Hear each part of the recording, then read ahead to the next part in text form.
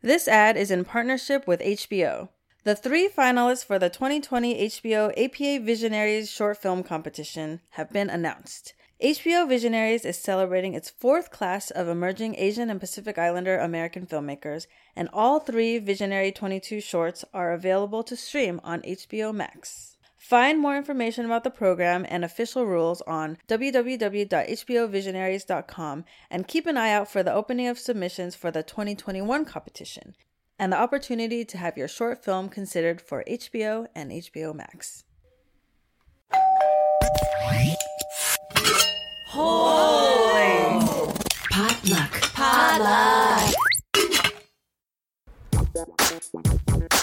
I'm Brian Hu, I'm Ada Singh. and welcome to Saturday School. When your friends are watching Saturday morning cartoons, you're being forced to learn Asian American pop culture history.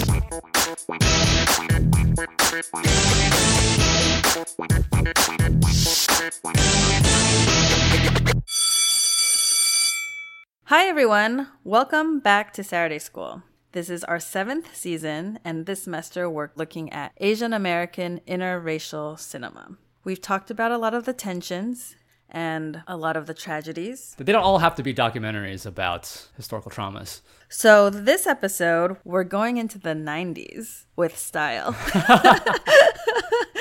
We're talking about the 1997 film Fakin' the Funk by Tim Che, starring Dante Bosco. But not only Dante Bosco. I mean, this is a really star-studded film for a first-time feature. Yeah, there's Pam Grier, Ernie Hudson, Tatiana Ali. yes, John Witherspoon. Bo Jackson has a cameo in this. On the supporting Asian cast side, there's Margaret Cho, Kelly Hu. This is pretty stacked. Pretty good for an Asian American filmmaker in the 90s. Tim Che is actually a pretty prolific filmmaker. Recently, he's been making a lot of films with religious themes. And Fakin' the Funk starts in a church, in a black church.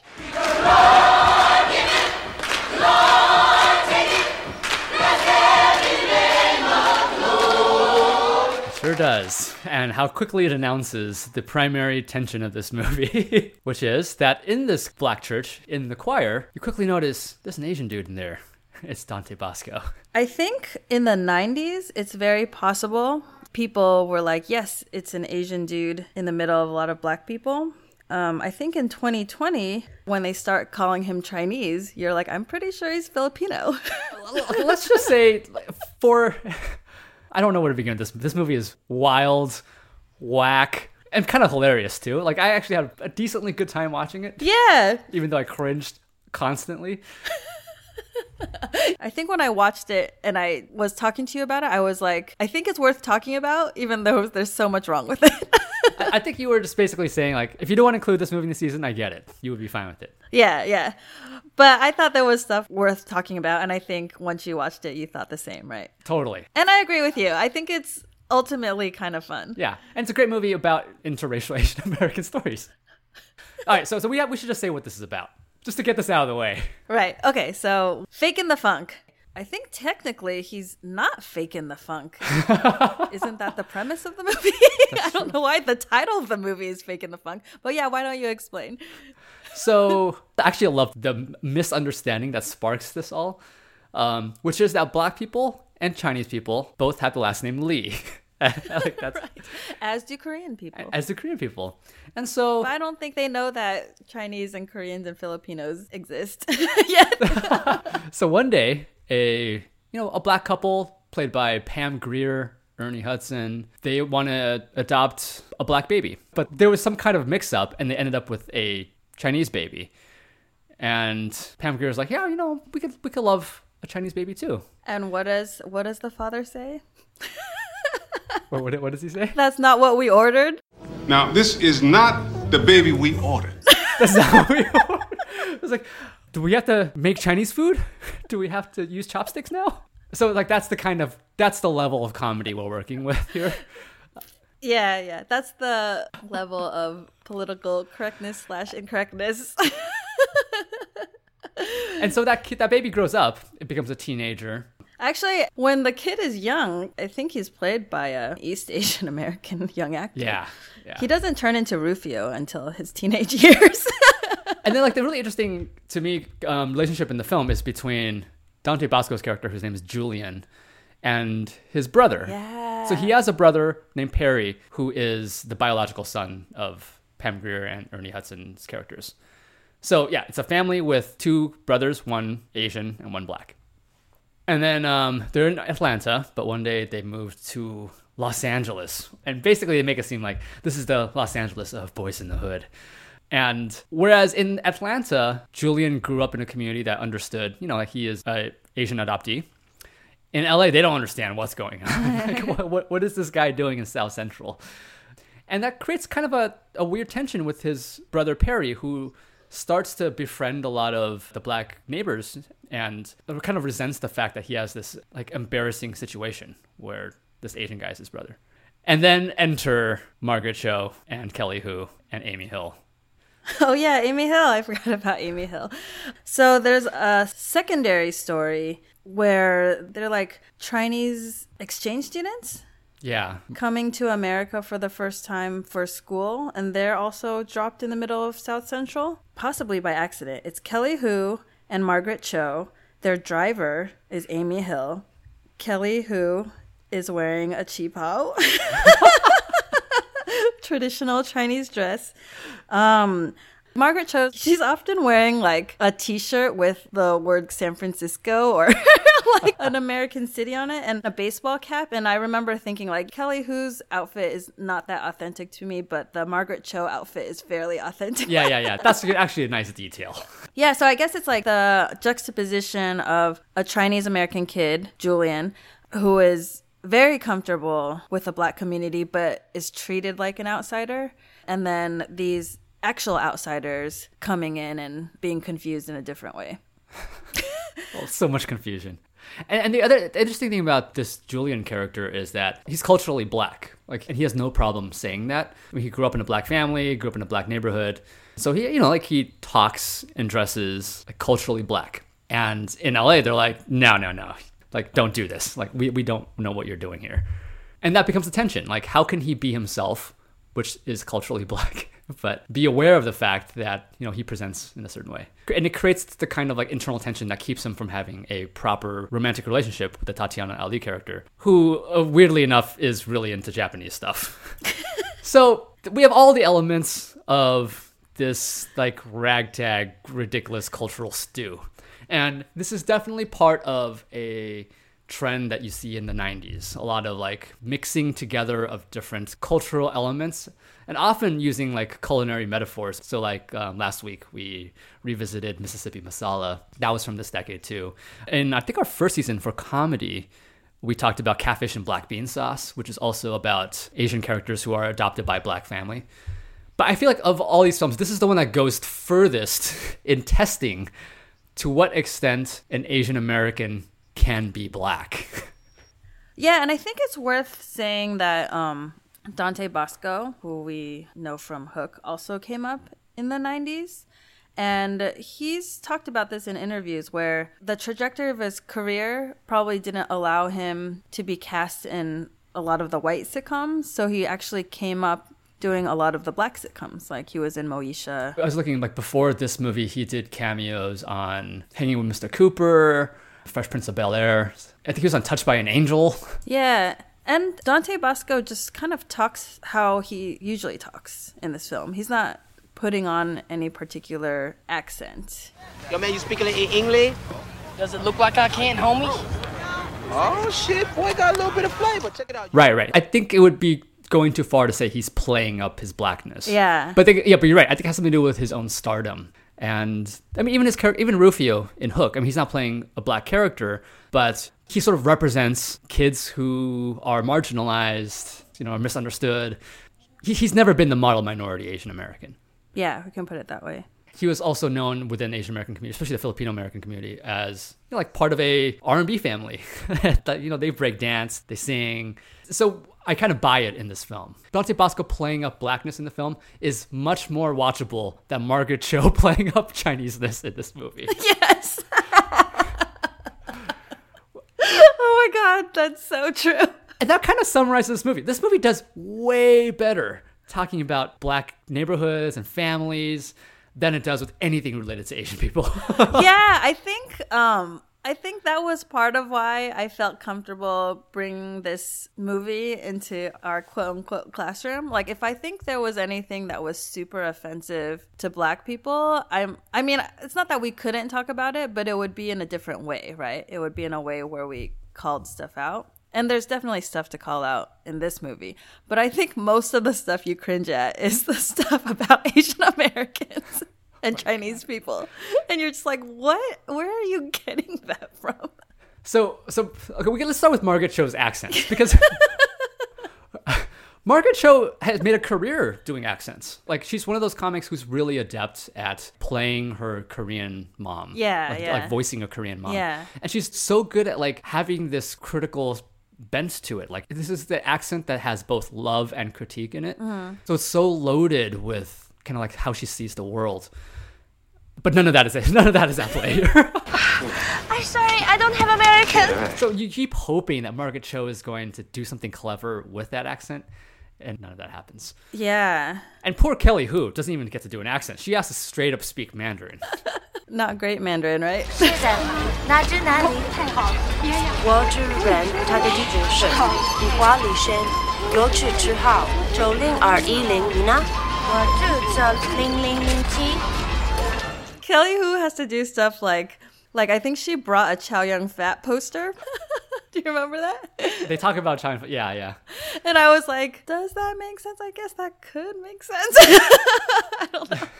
But there's also like stuff that makes you cringe, but I wonder if that's actually like a good critique of Asian Americans. Like, you mentioned Boys in the Hood. There's a scene where the Chinese people are in the car and they get to South Central and then they freak out because they're like, I've seen Boys in the Hood. Yeah. Let's get out of here. I don't want to die. Shut up, please. Remember Boys in the Hood? We're going to die here. Shut up. Oh, God. So yeah, you're right. Like, in moments like that, Chinese ignorance of the lived humanity of black people in the U.S. is put on display. And they don't try to make it, like, they don't try to defend it or anything. Like, the Chinese people come off pretty bad. But then there's also scenes where, like, so Margaret Cho's character finds, like, a host family who's black. With John Witherspoon as the dad in that family. Right. And then the sister starts teaching her about American/black culture. And she's trying to teach her how to strut. Yeah. That part's fine, but it's just the way that Margaret Cho walks as a quote-unquote Chinese person. I was like, what does this even mean? She walks like she has bound feet. I know. You're just like, what's going on? There is also a lot of like making fun, like a lot of the black characters make fun of the Chinese characters. Like the John Witherspoon character there's a lot of ching-chonging from him. A lot of it is sort of like the cringiness of all the bad Asian jokes on the basketball court with the friends, right? But it's weird knowing that it's an Asian writer writing this for black actors to say about the Asian character.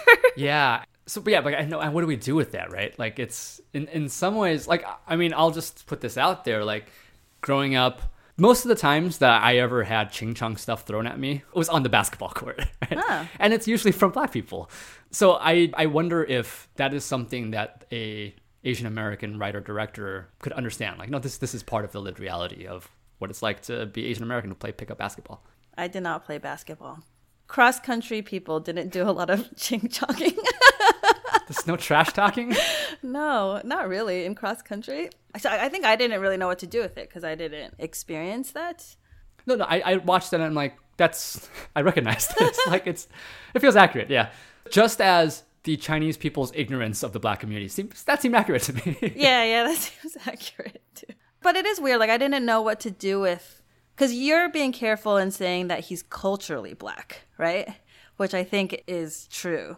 But like in the film with like 90s sensibility, you have a lot of Dante Basco telling people that he is black. That's true. He does go as far as to say he's black. Which confuses Tatiana Ali. This is who I am, Karen. And I don't speak Chinese for your information. Oh, that's a revelation. Look, either accept me for who I am or don't. Okay. You say you're black. Can I ask why? There's no need. Because anything I say is gonna go straight to your brain instead of your heart. And it's from your heart, Karen. And you'll accept me.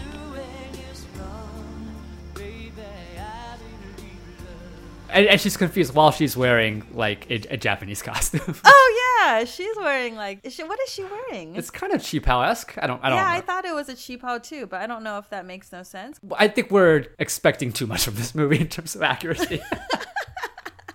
I mean, Tatiana Ali is amazing. Yeah, of course. She's always amazing. I think there is something about like we're looking at it as history, right? Right. Like we're looking at it as something in the 90s that we can put in the capsule. And who knows what people actually felt about it at the time. And I think it could go either way, because I think like at the time, if you were making this cross-cultural, interracial film about like Chinese people and Black people, there probably wasn't a ton of that going on. So I could understand why Margaret Cho and Kelly Hu might have signed on to this. And there's like these amazing actors that they could work with too, you know? And then Dante Basco in a leading role. I totally get how this could potentially have been like barrier breaking at the time. Yeah, and as far as like cringy stuff goes, at least this is still somewhat humanized. I wouldn't go as far as call it Kelly Hu's character that humanized.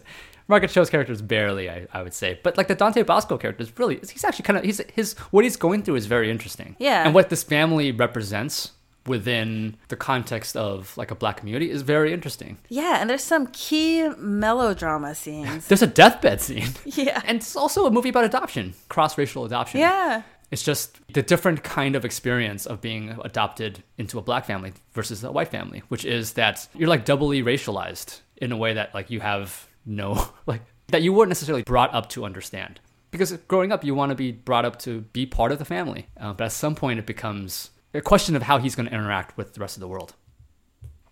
Are there any white people in this movie? Fascinating. I don't think there are. Yeah, I don't know. Right, because they go to like Chinese restaurants and Asian restaurants where the waiters are ridiculous. The waiter at the Japanese restaurant is like almost Breakfast at Tiffany's-esque in this representation. But the Chinese waiter at the Chinese restaurant is super like cringy but funny and sort of interesting. Like the kind of Asian on Asian tension that emerges between the Dante Basco character and then the waiter's played by Ron Yuan, who is like, you've seen him in countless movies as stuntman, and he gets to like have a funny comedic role here. What the hell's your problem, man? You know, I got to give you props. You got one fine, sweet-looking soul sister there. But you need to push up on that. I mean, what's up with you? You need to be aggressive, but smooth, like me. I didn't realize that was him. Yeah. Wow. That's amazing. He's in Mulan now. I don't know if that's a step forward or a step back. He's set to direct the 47 Ronin sequel. He's in The Paper Tigers, which is about to hit the film festival circuit, this Asian American film, and he's great in it. Like, I was so excited to see him in a role like this. He's always been comic relief or action comic relief, and now he gets to be an actual comedic action star. Yeah. Oh my gosh, I totally didn't put two and two together just because it was so long ago. I know. But he's also kind of, like, the way he's presented in that scene is almost, like, so caricatured that you wouldn't even recognize him. I mean, it's almost Long Duck Dong-ish. But he's, like, swaggery, right? Long Duck Dong if he had swagger? But he also has the way that, like, Long Duck Dong is also demasculinized, but he's also, like, really into women. That's kind of how you feel about the Ron Yuan character here, too. Like, this is also the era of postmodernism, and it's probably just trying to undo all of our expectations for everybody. But in doing so, still perpetuating certain types. Yeah. He serves a dish with like chicken anus or something, like that sort of thing. Oh, I forgot about playing that. up to these kind of stereotypes of like Chinese food. Tatiana Ali character is like, is this what I think it is? And then Dante Basco is like, it's fine, I'm gonna eat it. Oh, he's pretending that he knows about Asian culture. Yeah.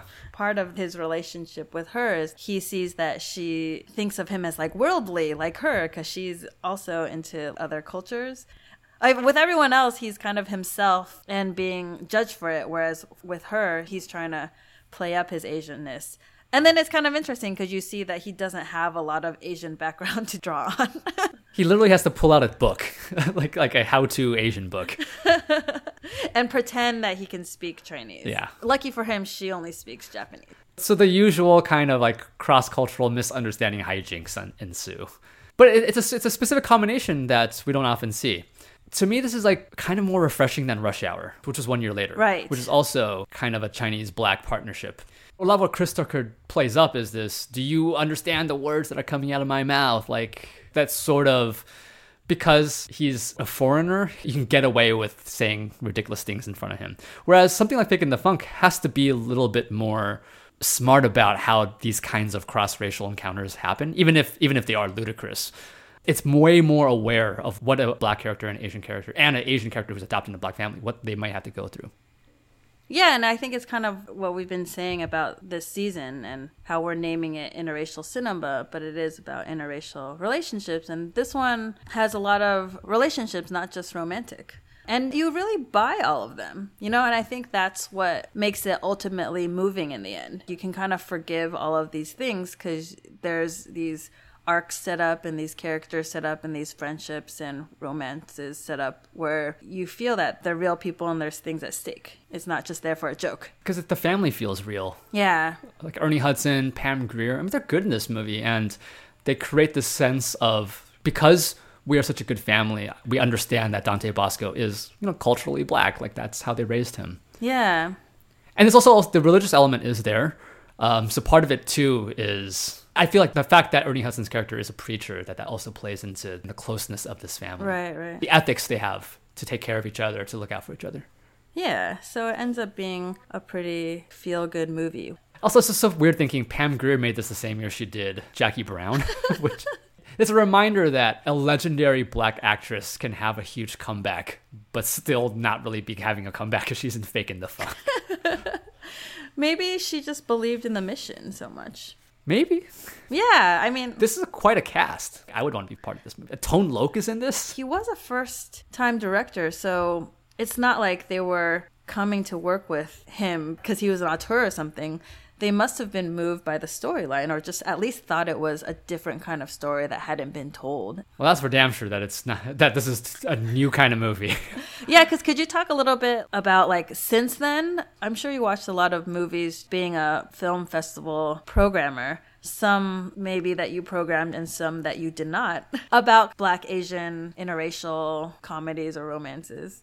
Yeah, I feel like filmmakers are shying away from that now. I think that there's this feeling that interracial comedy is really hard to do because you're going to say the wrong thing. And for good reason, right? Like it. Was there a time where it was a lot more popular? Well, definitely in this time, like the 90s. And this is the era of multiculturalism. And they kind of make fun of it. Like at one point, they're like, what is this, a Benetton ad? I think doing this kind of cross-cultural comedy requires you to play up a certain kind of like cross-cultural racial masquerading.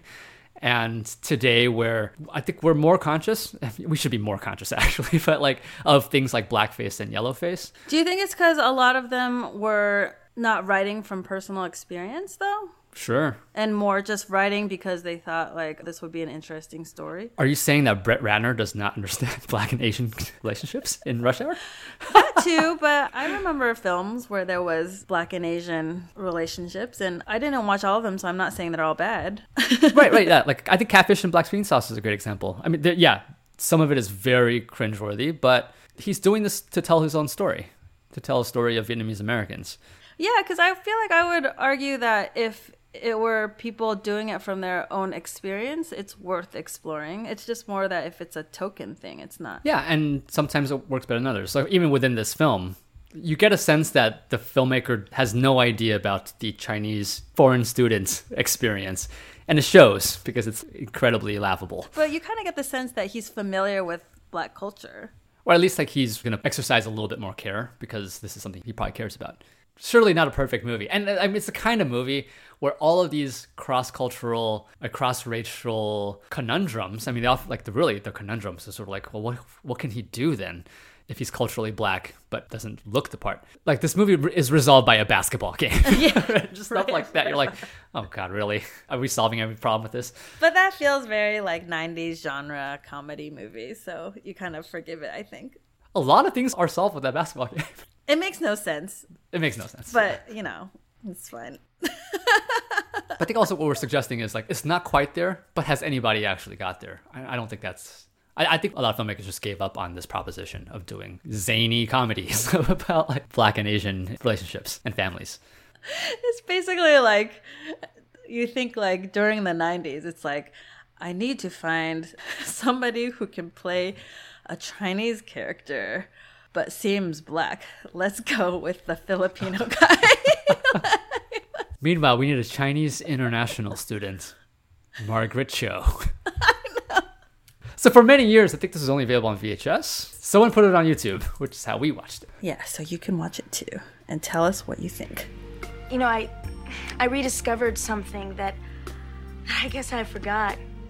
It's what's on the inside that counts, not what's on the outside. I know that sounds really, really cliche, but... You rediscovered that? Yeah, I guess it's something you can forget.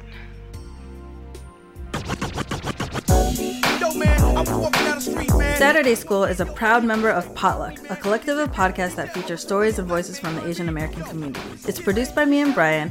Our logo is by Grace Tallis Lee. Our theme song is courtesy of Rimsky Music and Premium Beat. Check out our website at SaturdaySchoolPodcast.com, or you can tweet us. I'm at Ada Singh, ADATSENG. Brian's at Who's Brian, HUSBRIAN, and the podcast Twitter handle is Wake Up Sat School. Class dismissed. Break it on down, kid. Tell me who's faking, who's breaking, who I got shaking. Don't fake, don't front, don't cross. Don't try to test, you get lost in the sauce. Hung out to dry, cause you're not that fly. Knock you in the grill or bust you in the eye. It really doesn't matter, cause kid, you don't faze me. Get about, bounce, get swazy. Shake the spot, take you front and ask cool one time for your mind, kid. You know how we do it when you're front. Kathy, Kim, Steve, what's going on? tell me, what do you know about K-dramas? Oh, they have something to do with the drama that comes from K-cup coffee pots, because you know they're bad for the environment? No. Oh, you mean Korean dramas? Yeah, I know that they are very grounded in reality. No, that's actually the opposite of what happens. It sounds like you don't know anything about K-dramas. Yeah, I was just guessing. That's actually perfect. Remember Will, Phil, and Joanna did that Korean drama podcast? Yeah, they saw Boys Over Flowers. Yes, and people apparently listened to it and want another season. But Will and Phil are still recovering from that season. Oh my god, are they okay? I did hear they tried to give themselves amnesia. Oh, is that a K-drama thing? Yeah, pretty much. So, are you guys down to help out with the new season of the Korean drama podcast? So we're going to be watching a K-drama this time? Which one? Secret Garden from 2010. It was a big hit. And if you're down, check out the Korean Drama Podcast at KoreanDramaPod.com. Kaja! Am I going to see Sana Towel Buns?